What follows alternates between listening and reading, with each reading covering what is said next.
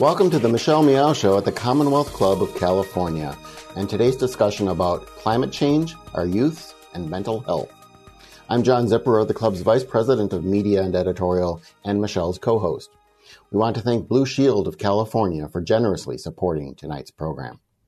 At the Commonwealth Club, we're continuing to produce hundreds of programs a year on a wide variety of issues, online as well as many in-person programs. So head over to commonwealthclub.org/MMS for more upcoming programs as well as video and audio of our past events. Now, if you're watching us live on YouTube, add your questions to the chat box and we'll work them into our conversation here today.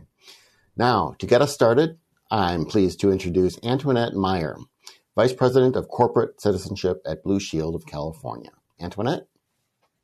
Thank you, John. I'm thrilled to be here today on behalf of our 7,800 employees and the more than 4.7 million members we serve. If we have any Blue Shield of California members on the call, we want to thank you for trusting us as your valued healthcare partner. I also want to thank Michelle Meow and the Commonwealth Club for hosting today's discussion, as well as our inspiring panelists and all of you for listening. In my role at Blue Shield, I have one of the best jobs, and that is to engage and leverage our talent and our resources to tackle barriers to well-being and to empower all Californians to reach their full potential.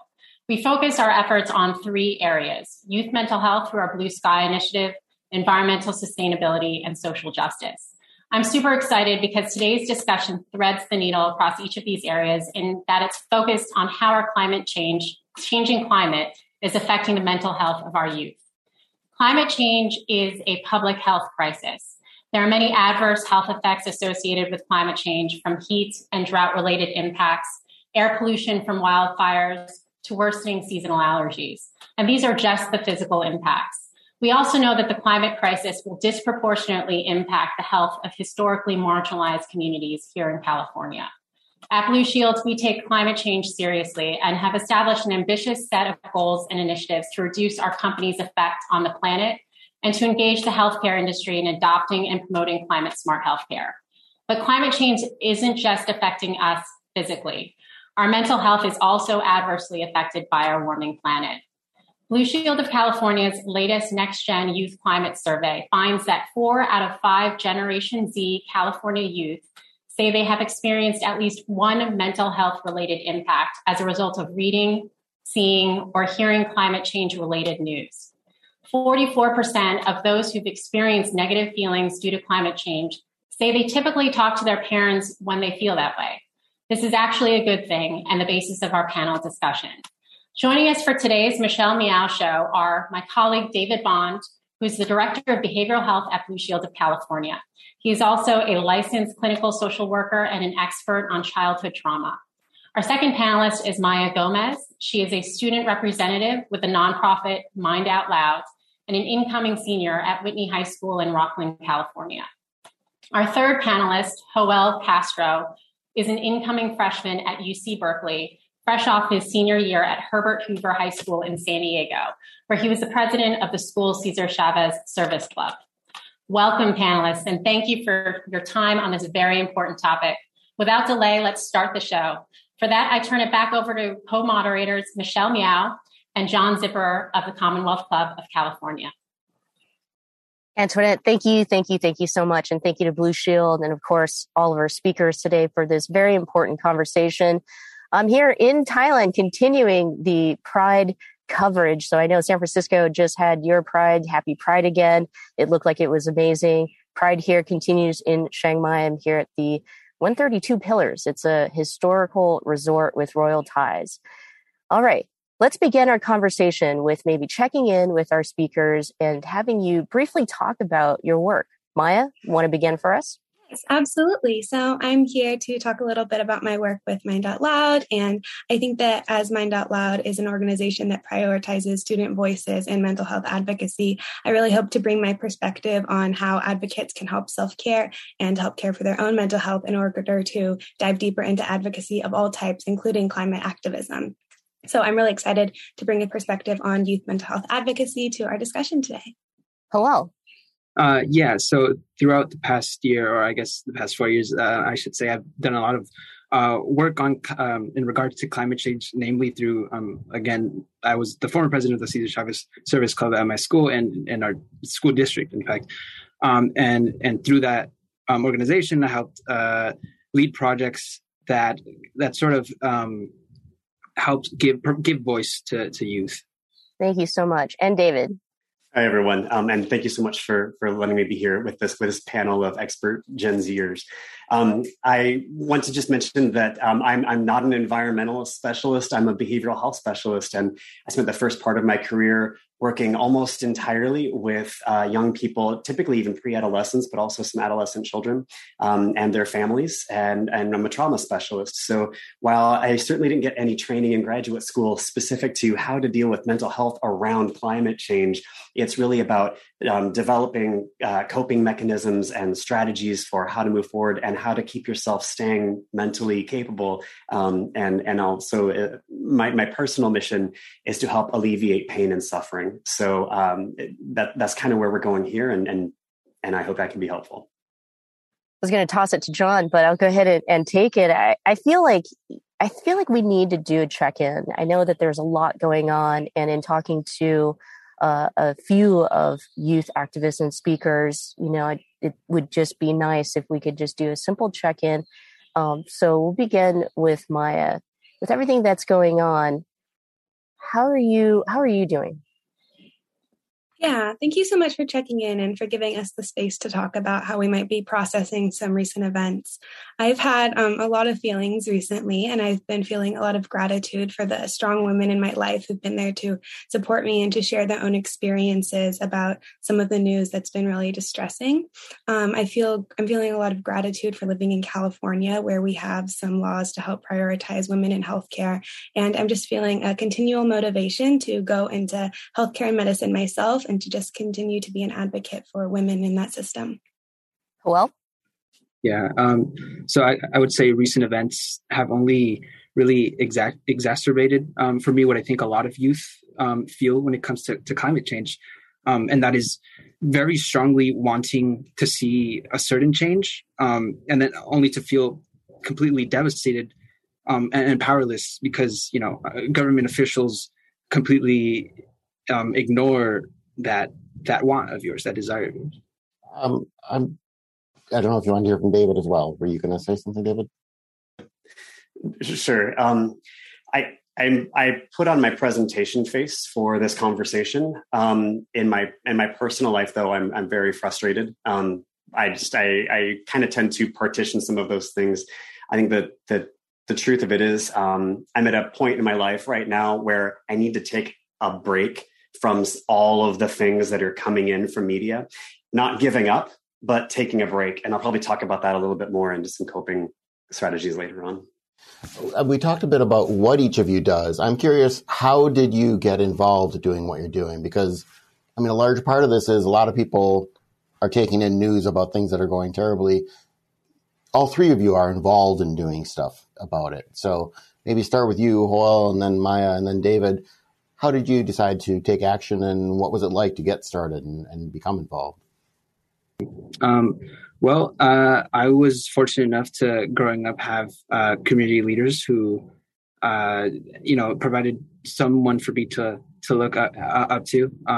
Like in my school, for instance, when I first joined the Cesar Chavez Service Club, I was through the program introduced to elected officials, and then also just throughout my education in school, like in regards to climate change, it was just, I grew increasingly frustrated as I began to learn more and more of all the issues we're facing and the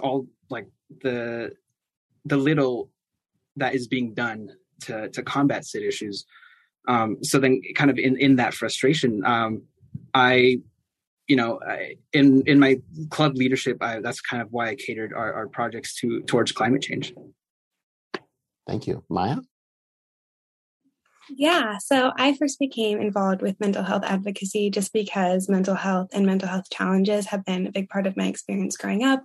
And it's been something that's featured a lot into my family as well. So I've always been really motivated to learn more about mental health and mental illness. And being someone that's really interested in neuroscience as a career path, that was something that I was super interested in learning more about. And through that, I've really learned how a lot of other young people are feeling a lot of climate anxiety like me. And I think that it's been a really wonderful way to learn about how, as young activists, we can help care for our own mental health in order to put forth the best foot and continue to make a change. And David, I want to append a part of this, which is when you were their age, did you have any idea where you would end up today? I had an idea that, well, no, not in the current job, but I had an idea that it would probably be one of two ways. And even all the way through college, it was still going to be one of those two ways. But I think it just had a very early, like, this is what I feel. I don't say calling like a spiritual kind of thing, but it's like, this is what I feel compelled to do, like every once in a while in your life. And it's rare you get that this is the correct thing that I'm supposed to be doing feeling. So when you get it, you got to grab it. Thank you so much, all. Well, let's get into Blue Shield of California's second annual Next Gen Climate Survey. A large majority of Gen Z youth, 75% nationwide and 80% in California, have experienced a mental health related issue, such as anxiety, stress, and or feelings of being overwhelmed as a result of reading, seeing, or hearing news about climate change. And so we'll begin with Maya. What are you worried about most when, it comes to climate change? I think for me, my answer is so very influenced by where I live. I think I always say fires and smoke and just sort of the extreme heat and all that I think of, because that's something that's really impacted my life the most. I work outside and I work with kids, and the constant smoke in the summers is just, it's something that is so terrible and anxiety provoking. And that's been around for as long as I can remember. I remember being really little in first grade and just lying in my bed terrified that a fire was going to come and burn my neighborhood down. And I think that's really continued to be a large fear and source of anxiety as I get older. Joel, want to share with us some of your worries, especially, right? Seeing all the news, the headlines about climate change. But for you, what are you worried about most? Yeah, I mean, I would say just quite simply, I'm worried about not having a sustainable home or a planet, maybe not necessarily within my lifetime, but I mean, even though literally as we speak, we definitely are seeing those real world negative consequences of climate change, but at least certainly within the lifetimes of the generations that Gen Z is meant to pass the torch down to. And again, it's stressful when the decisions being made today primarily affect you, like our generation, and yet we feel as if we have the least stake in the conversation.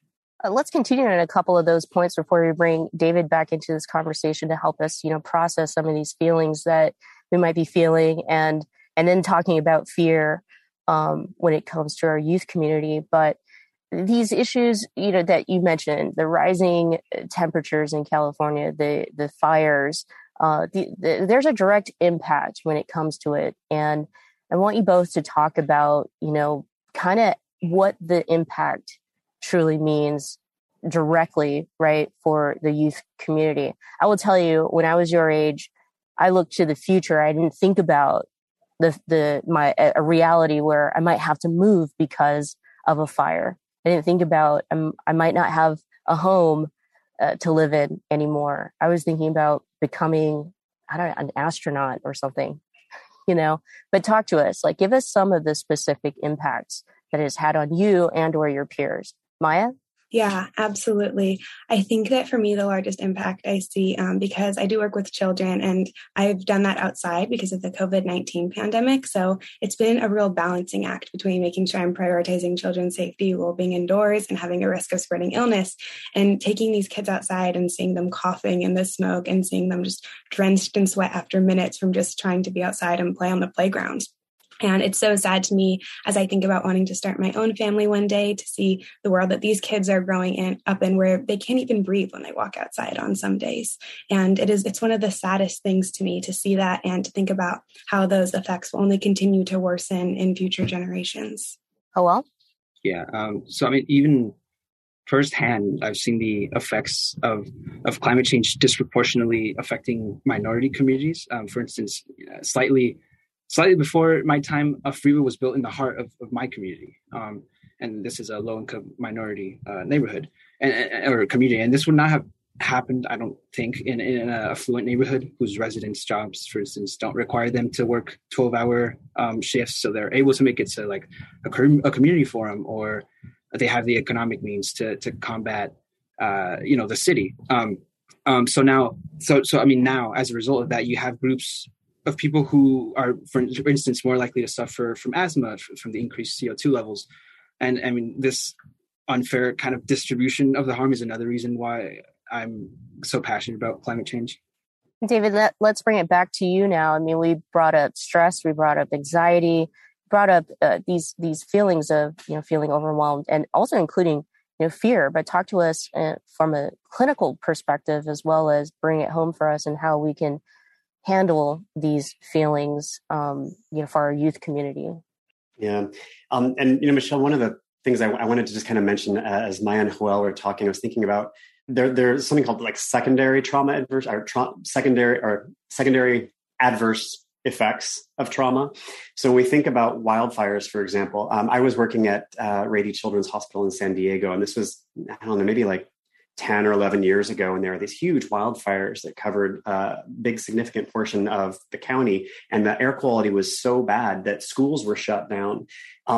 What else happened? There were so many evacuations that at one point, 30% of hospital employees had to be evacuated from their homes.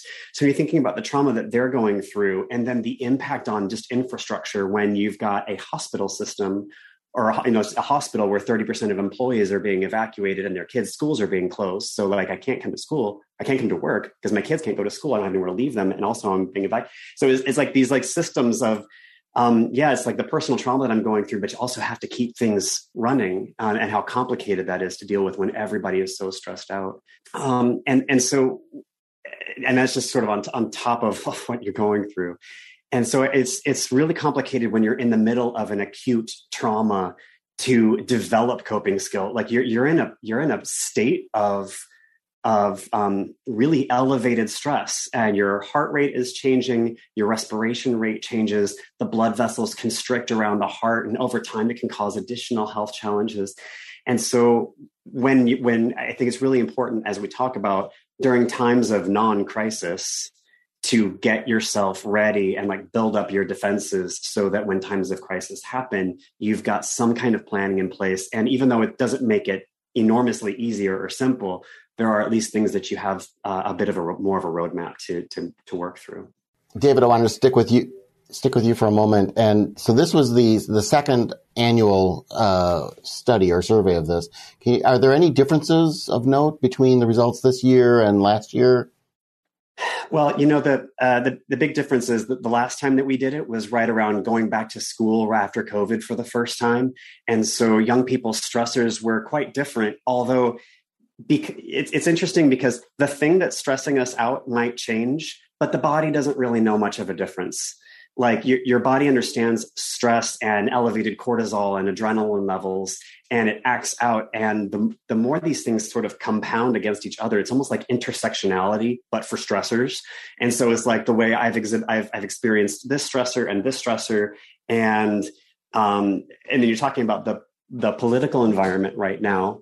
I say right now, although this has really been intense for much longer than right now, but the intersectionality of COVID and shelter in place and going back to school and figuring out how to deal with that, and teachers being so frustrated with the workspace, and then you're talking about global environmental change. It's no wonder that our bodies just feel really worn out, and that these stresses are the intensity of the feeling comes across, like Michelle said, within the climate survey, where we're talking about anxiety, tension, stress, frustration, but it's also things like somatic concerns like headaches, or just that fatigue or that difficulty sleeping, some of those things that you don't always associate with mental health, but they're very, very closely tied. Maya or Joel, I'll give you an opportunity to share and respond to David if you'd like before we move on to the next question. Anything to add, Maya? I feel like you've been like, yes, yes.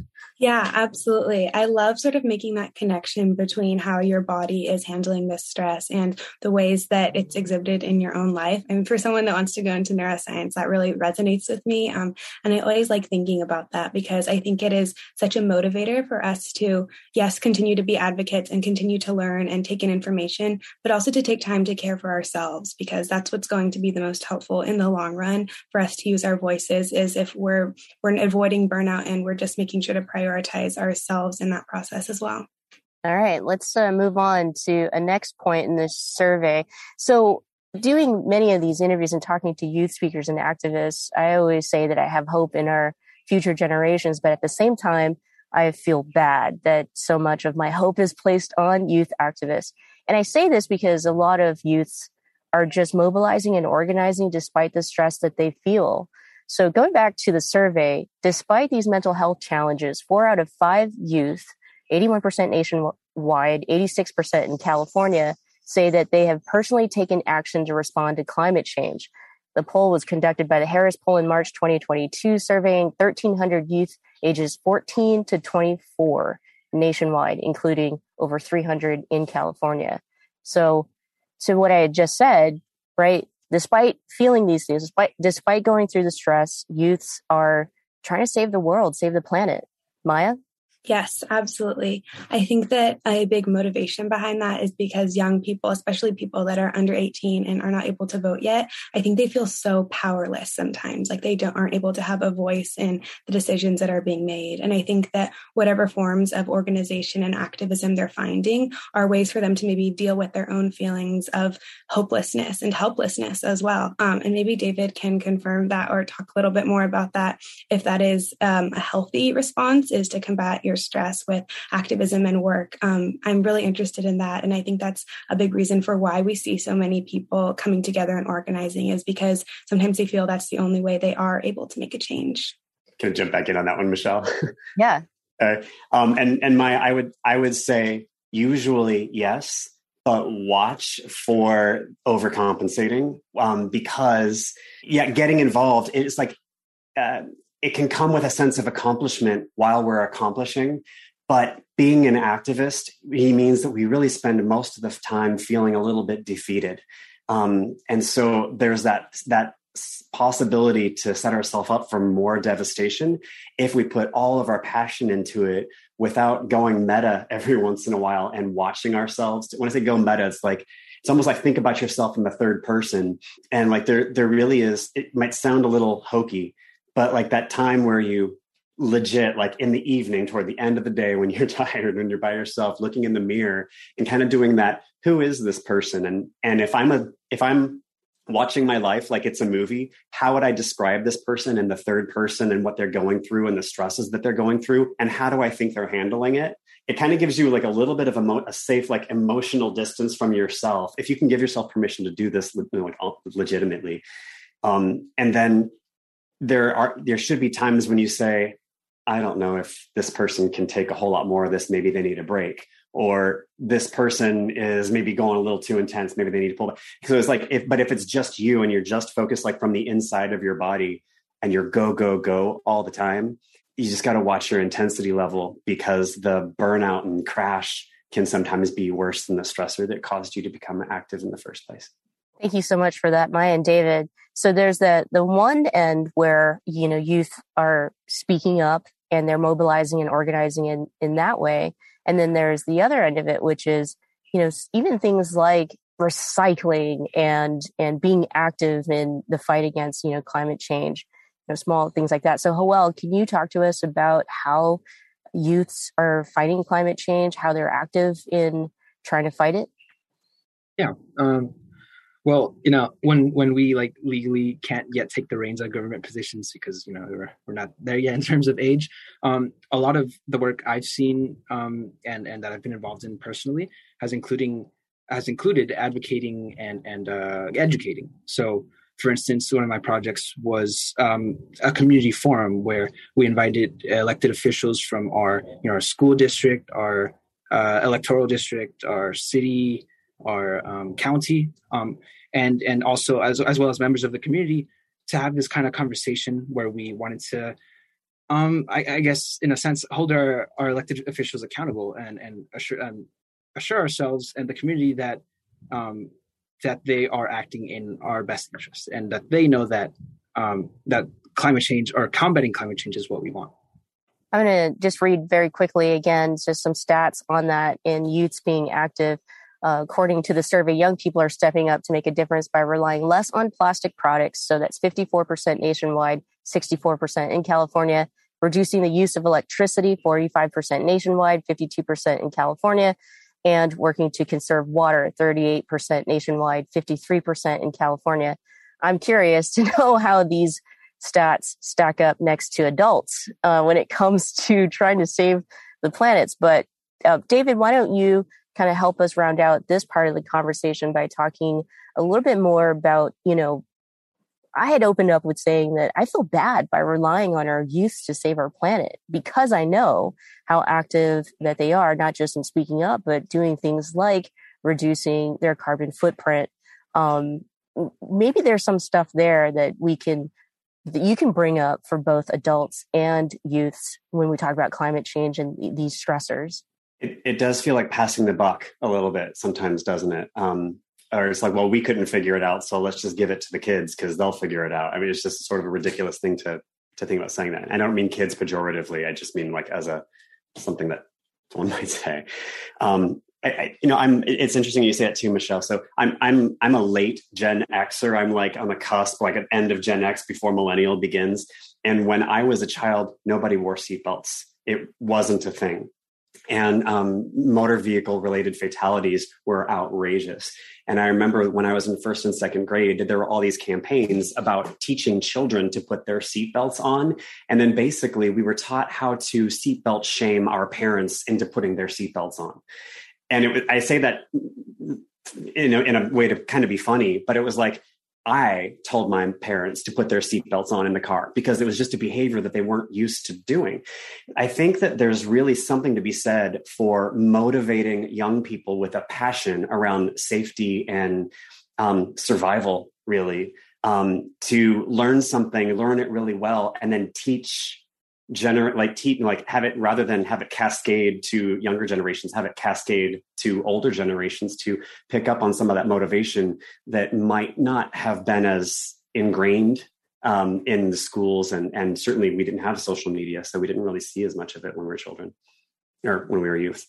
I'm kind of curious, Joel and Maya, are you optimistic about things that could be happening or are happening regarding climate change?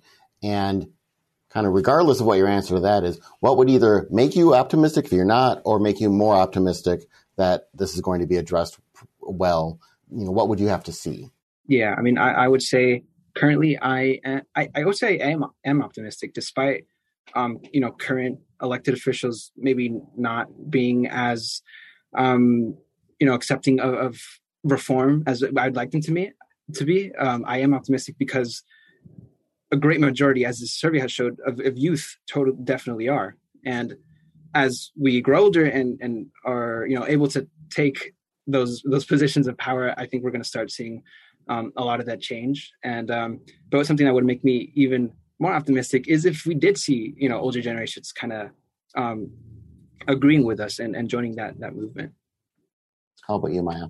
Yeah, I would agree. I think that I'm optimistic, not overly so, but I think that I'm just always continually inspired by my peers and a lot of the circles that I'm with, and learning about all the different kinds of activism that they're involved with. I think that part of this is because young people have grown up with a world that is very scary in a lot of ways, and it can feel really dystopian. So I think we have a lot of motivation to make that positive change we want to see. And I would just be more motivated as people get older to see them take those positions and to be able to take a more active role, which I'm really hoping we'll get to see as some of my peers continue to get older and to gain information and the ability to make a difference. It's a good segue. I keep hearing us go back to an intergenerational disconnection, at least from the youth perspective, of not feeling heard or not feeling like you're being taken seriously with the concerns that you might have, about climate change. I'd love to give you an opportunity to be transparent, open, And it's safe here to really talk about, what do you mean? And I heard elected leaders. Who else are we talking about? What's been some of the challenges that you have faced when it comes to, you speaking out and then feeling like no one's hearing you when it comes to climate change? Joel? Yeah, I mean, even just in my local government, for a long time we've wanted to see more reform in the form of laws, but that hasn't really happened, and it's a lot of the reason why youth organizations such as the Cesar Chavez Service Club have been pushing to educate the community, because we figure if enough people share that same belief or want to see that change and make their voices heard, the more of us there are, the harder we are to ignore. Maya? Yeah, I think because I've had so many conversations with my peers about mental health and the things that are sources of anxiety for them. I've heard from multiple people that something that they've really dealt with intergenerationally has been being in a therapy or a counseling situation and them sharing their feelings of climate anxiety with a healthcare provider or a counselor, and the person that they're speaking to and trying to help, really trying to minimize those challenges and to help or to paint their anxiety as sort of spiraling or as feeling really negative. But what they need in that moment is validation, I think. And I think that is a big challenge, is trying to have a conversation about the ways in which you feel that the world you're inheriting is completely dangerous and unpredictable for you, and older people trying to help quell those fears and to minimize them. And I think just having validation and trying to fix that, maybe a bit of a disconnect between the generations, would be something that would be really helpful for young activists. Because obviously the framing of issues, as well as, both getting information out to people about climate change, as well as whether it's fear mongering or whether it's giving you actual useful information. Media plays such an important role, and often, unfortunately, not a helpful role these days, as the media landscape has just continued to fracture and kind of become more polarized. But I'm curious about where you learn information about climate change and where you seek it out in order to make sure you're getting good information. Maya? Yes. I think my answer to this is a little bit unique because I actually don't use social media. I just know that that's something for my own mental health that isn't beneficial. So a lot of the information I get comes from podcasts. I love podcasts and trying to listen to reputable and podcasts that are trying to give me unbiased information has been really helpful, I think. There's a really great podcast on climate anxiety by NPR's Life Kit that I really like, and it gives some really awesome, tangible tips for people to care for themselves while they're also advocating for our planet. And I think just also trying to be conscious of my news intake and maybe trying to silence some of those breaking alerts from prominent news sources is a way to help find a good balance between staying educated and aware while also prioritizing my own mental health. Thank you. How about you, Joel?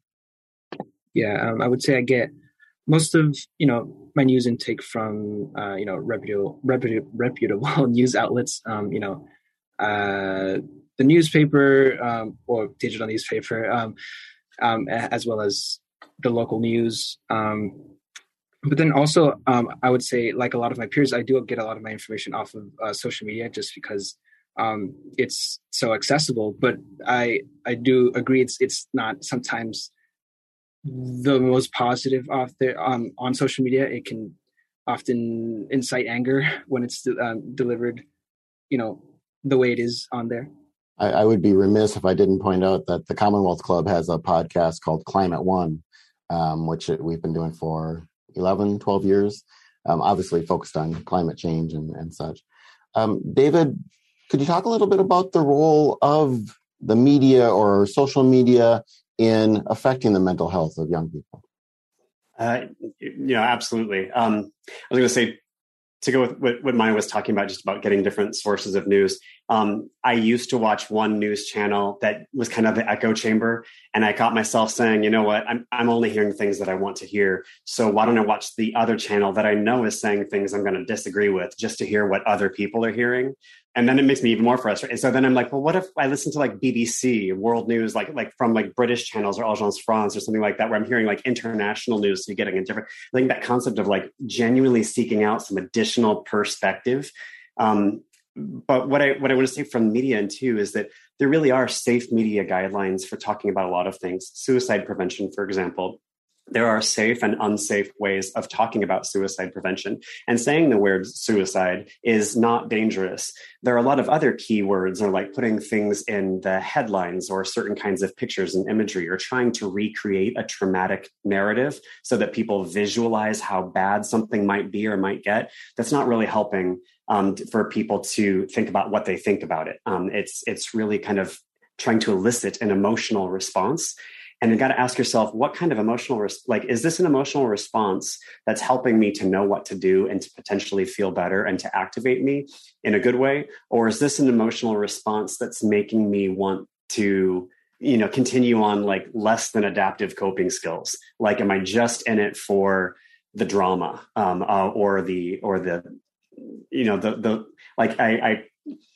partner watches a lot of reality TV, and I'm like, reality TV is usually a lot of people just bickering with each other most of the time. And I'm like, I don't really get a whole lot out of this, right?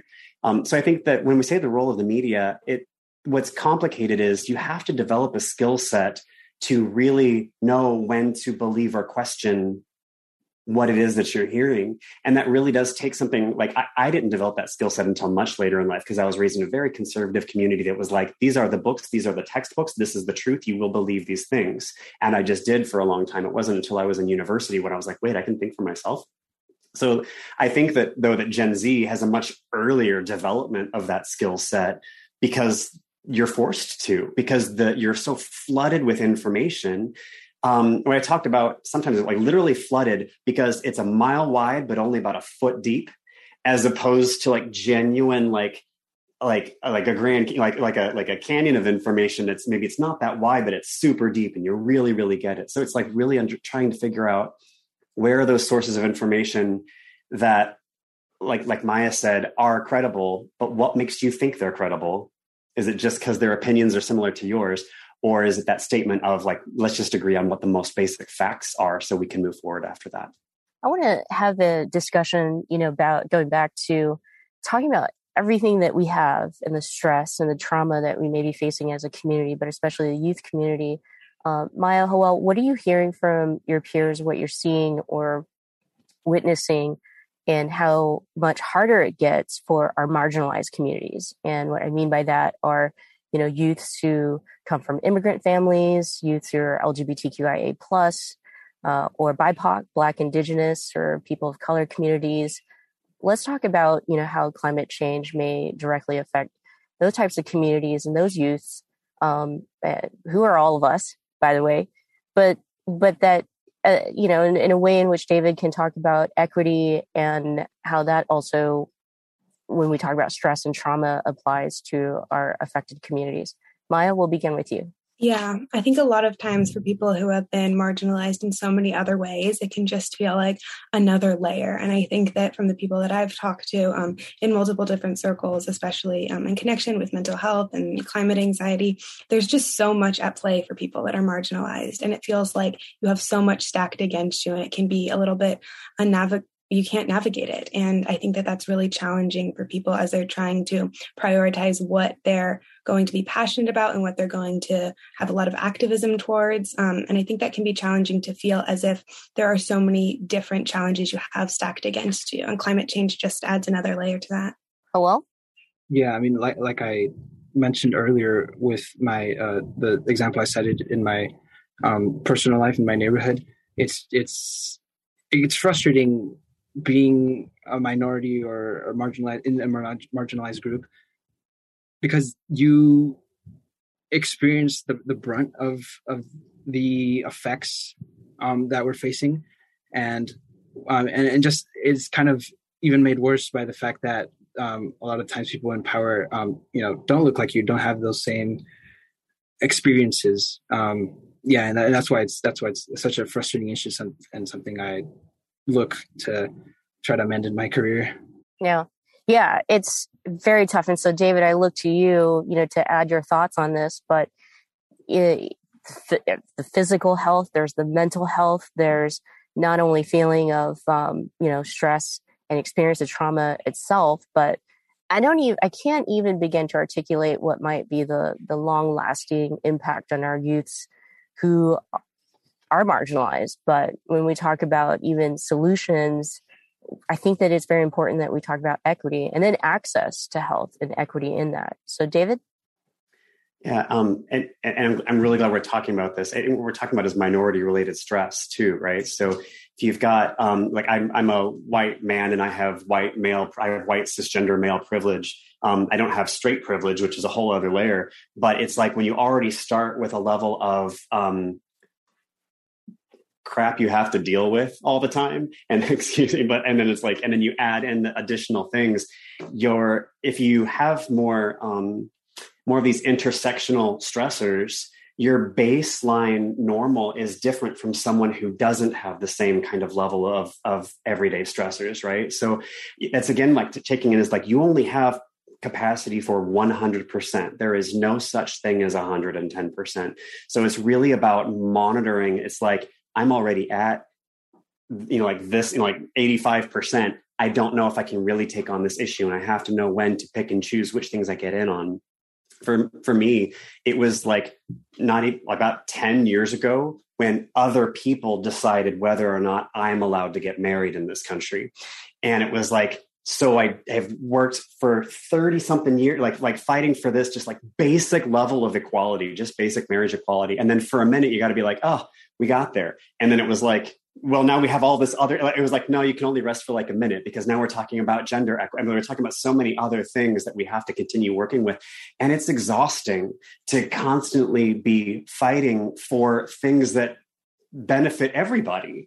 When you've got what sounds like people coming up with ridiculous arguments fighting against something that serves nobody. And so it's like, why is it that you're so passionately fighting against this thing that doesn't even impact you, or that will impact other people if you fight against it? And it's just this constant sense of, it's so easy to get overwhelmed when you're activated on so many different levels. Yet we feel a responsibility. If we don't do this, who else will?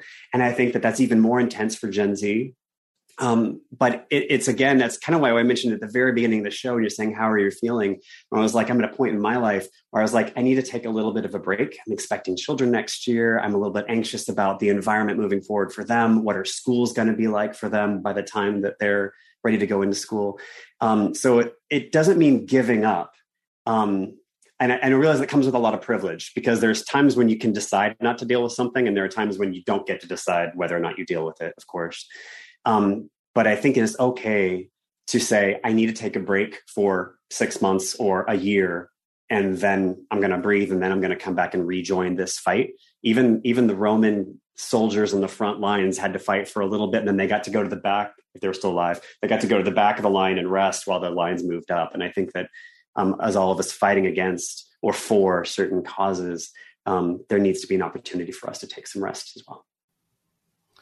Like David, I'm a Gen Xer, though I'm on the older end of that spectrum.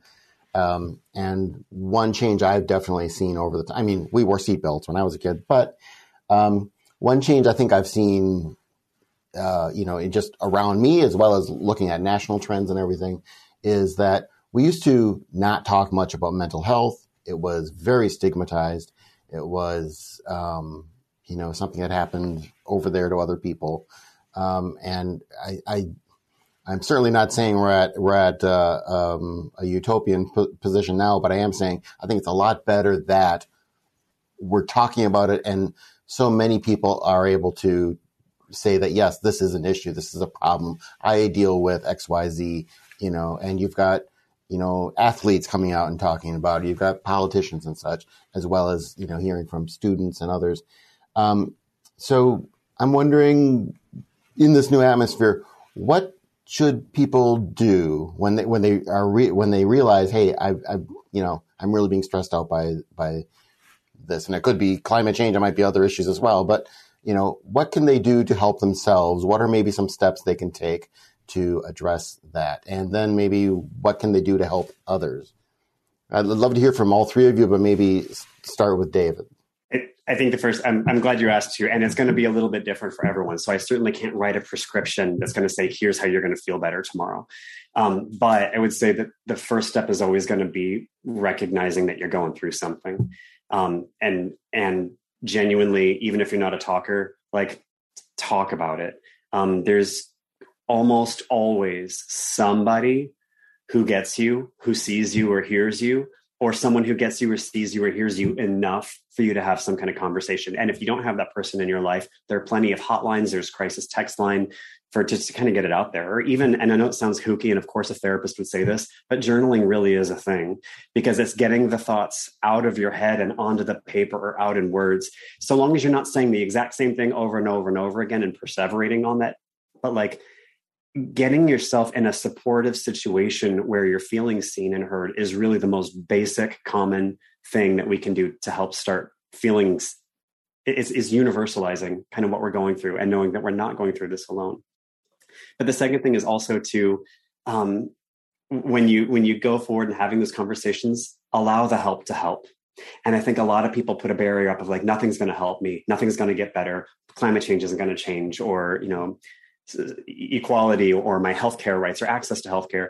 It's allow people who, not that they're going to just put blow sunshine up your nose and put a golden lining on every storm cloud, but those moments when you recognize I am being heard, at least by this one person, or I am being seen by this one person. And I'm not saying social media one person or a like on a thing, because that's just, I will, and this is the last, I'm going to stop talking after this one. I just want to say the one thing that I always feel like a little bit compelled to say is that a lot of times when people feel a little bit lonely, we'll go on TikTok or Instagram or something like that.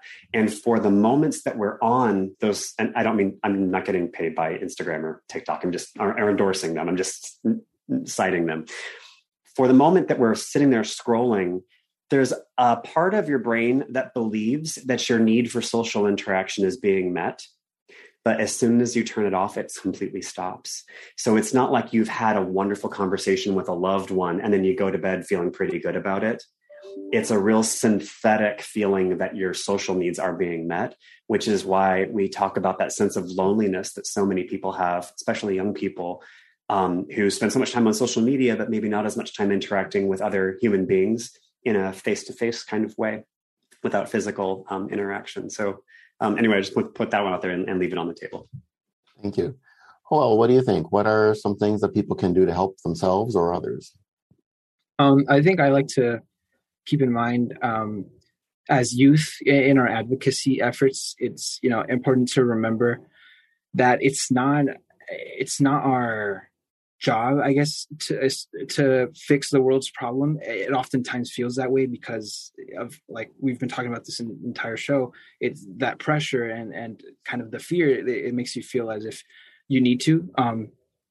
But if in your advocacy, maybe you fell or there's some hiccups, it's not on you. I mean, this isn't even the problem you created. It's certainly one we need to fix, but just bear in mind that you're not the savior, or you don't have to be. And there's plenty of time to keep trucking along. Thank you. And Maya. Yeah, absolutely. And Joel, I really like that point. I think that is such a great reminder for so many people. Definitely. I think something that I've observed in my own life when I'm starting to feel a lot of anxiety surrounding something is I like to try and put language to it. And I know that's something that's been helpful for a lot of my peers as well. So even just taking a step back and saying, I think I'm experiencing some climate anxiety right now, and maybe talking about some emotions that can surround that and can help you process that a little bit. And I think that is just something that, yes, if you have someone in your life that can be a figure of support, definitely have that conversation with them. But if you need to even just say that with yourself and allow yourself to be present about what you're feeling, I think you can feel a lot of pride around that. And even if you're feeling like you might be failing in your activism, you can feel pride that you're in touch with yourself and you're able to help yourself regulate a little bit. Thank you all so much. It's a great, tie-in and segue as we enter the final 10 minutes of our program. To a couple stats that I want to read from the survey. But, Maya and I were talking right before the program. We talked about the different layers of what we all can be doing. It doesn't have to be incredibly extreme, like, getting a law passed all on your own. And it can be subtle. It can be things like, yes, talking about climate change anxiety, and being there for a friend. But I think that there's a lot of hope in the ways that people are being creative about having this discussion. We put this program together and it was meant to be intergenerational. Something that you can take from it if you're youth tuning in today, something you can take away from it if you're an adult and you've got children. And then, of course, to all of those of you who are in positions of power and or privilege, what could you be doing? Well, let me read a couple stats from this survey that might give you some thoughts. Okay, so 3/4 of youth, 74% nationwide, 74% in California, say that they agree that companies in the U.S. bear some responsibility to help people combat the impacts of climate change on their mental health. An overwhelming majority, 85% nationwide, 86% in California, believe it is important to support brands, companies that are sustainable and or environmentally friendly. And then I just want to read one more stat. If you are thinking about it from talking to elected leaders and or policies, the vast majority of respondents to the survey, by the way, who are youths, 81% nationwide, 84% in California, agree that global leaders are not doing enough to combat climate change. So let's put all three of those stats together and let's have, some thoughts from you as we wind down on this conversation. Maya, talk to us about, the different types of conversations or maybe actions and or things that you want to remind folks from an intergenerational perspective with these 3 points in mind from the survey, how we can be doing things differently starting, well, I guess right after this program. Yes, absolutely. I think that the point that really resonated with me was about supporting brands that are sustainable and that are having a lot of practices in place. And I think a lot of people's fear around that sometimes comes from the fact that these tend to be more luxury brands, or the brands we tend to see advertised this way tend to be really expensive. I know that Patagonia is always on the top of the lists for brands that are sustainable, but that isn't a viable option for a lot of people who are maybe in a different realm in their socioeconomic journey. And I think it's important to remember that there are so many different ways to find sustainable brands and sustainable methods, from donating your own clothes to looking at consignment stores and even online places like ThreadUp that are going to be recycling clothing. And you can help make a difference in your own purchasing patterns. And it doesn't have to be incredibly expensive as well. So just thinking about all the different ways and you can get involved and doing your own research into which of those paths might be a good fit for you. Hello. I know when we did our prep call, you're very passionate about calling on leaders. And that's a big part of your work, and really being critical of the folks who are not doing the work. Yeah. And in keeping that in mind, I think it's also important to remember that this is something that's going to require help from all generations. So it does definitely mean elected officials doing their part. It also means, youth continuing their activism, parents also, supporting that, but then just also communication across, all generations. This is not an issue.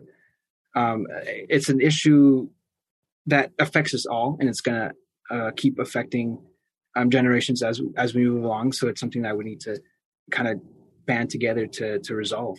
David, go ahead, John. No, I was going to open it up for David to have his final opinions about those three big stats, because even though, they were youth respondents, I feel those three big critical points were pointed to us.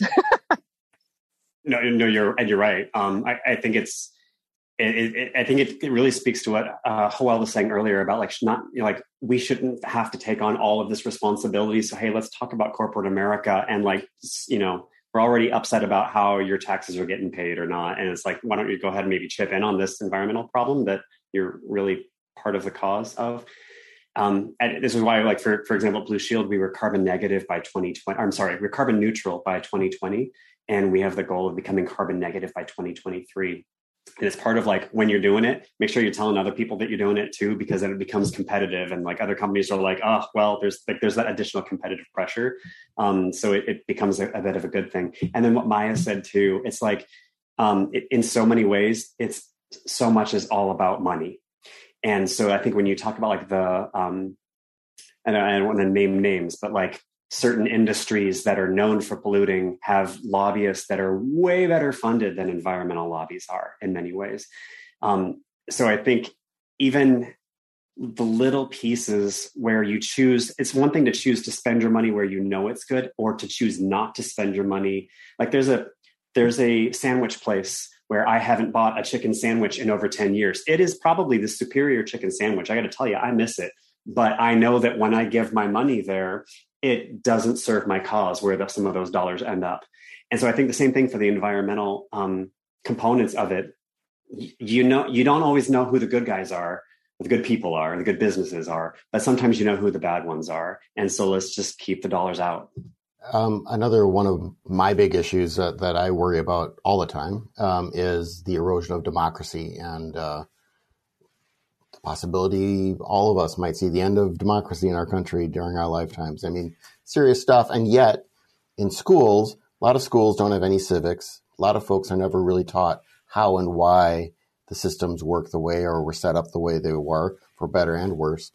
So I wanted to ask each of you on just focusing on schools, high schools and colleges, what are they doing and what could they be doing better to inform and inspire people on climate issues? Start with Maya.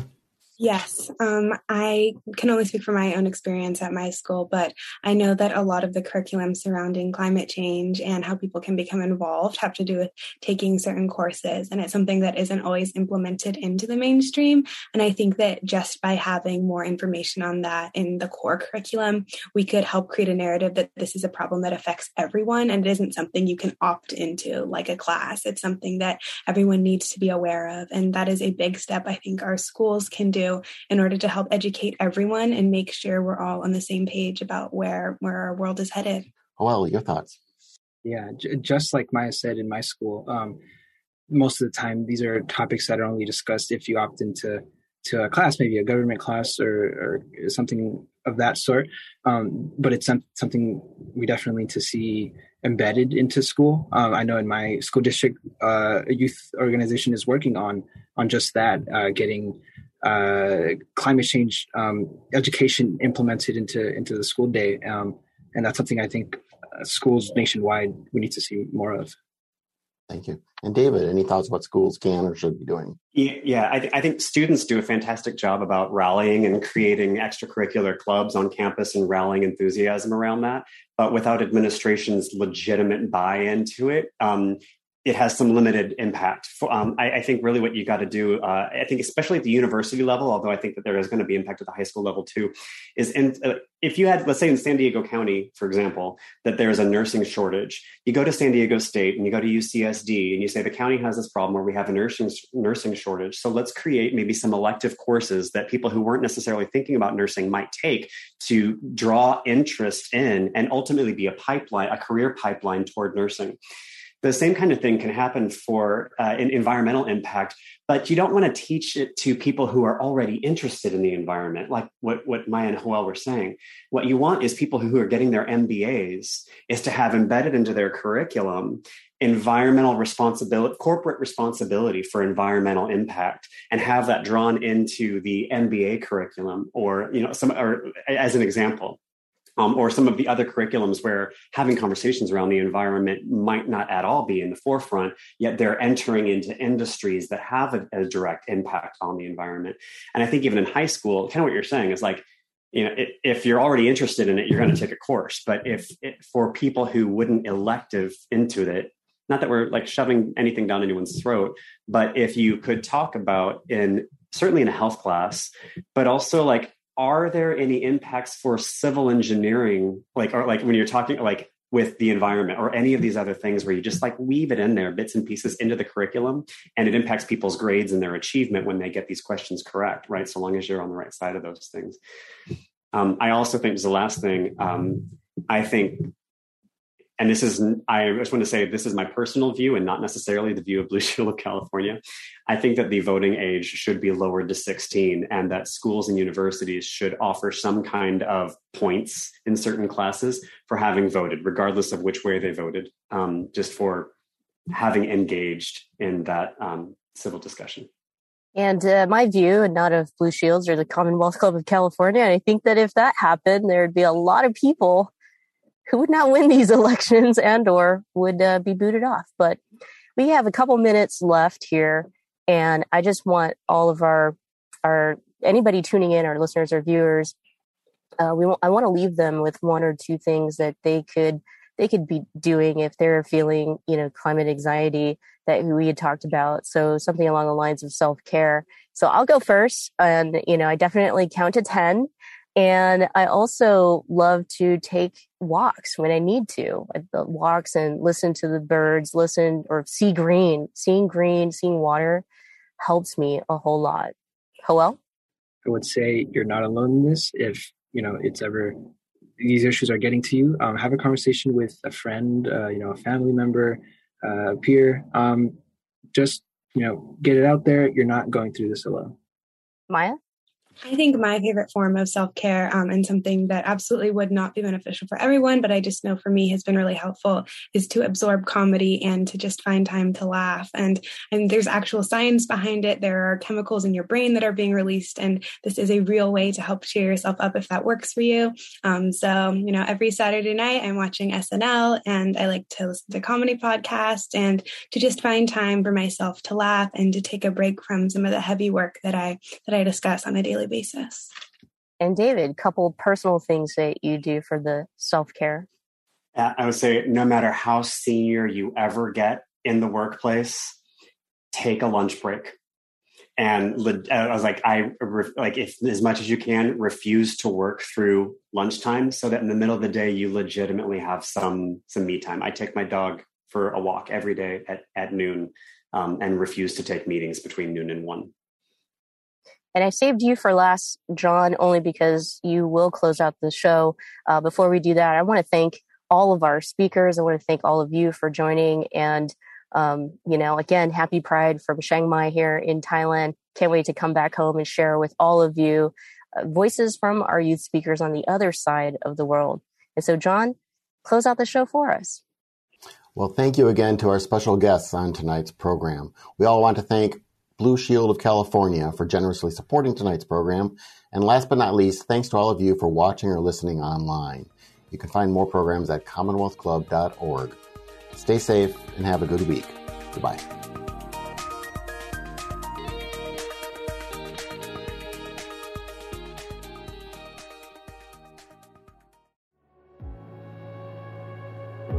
sunflowerofpeace.com.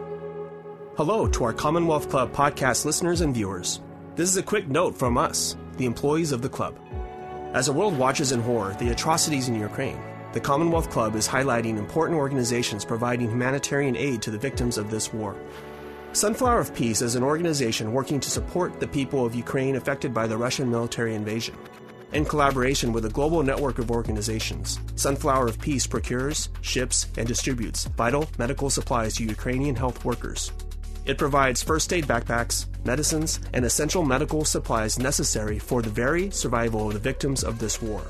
We encourage you to learn more about how to support this important work by visiting sunflowerofpeace.com.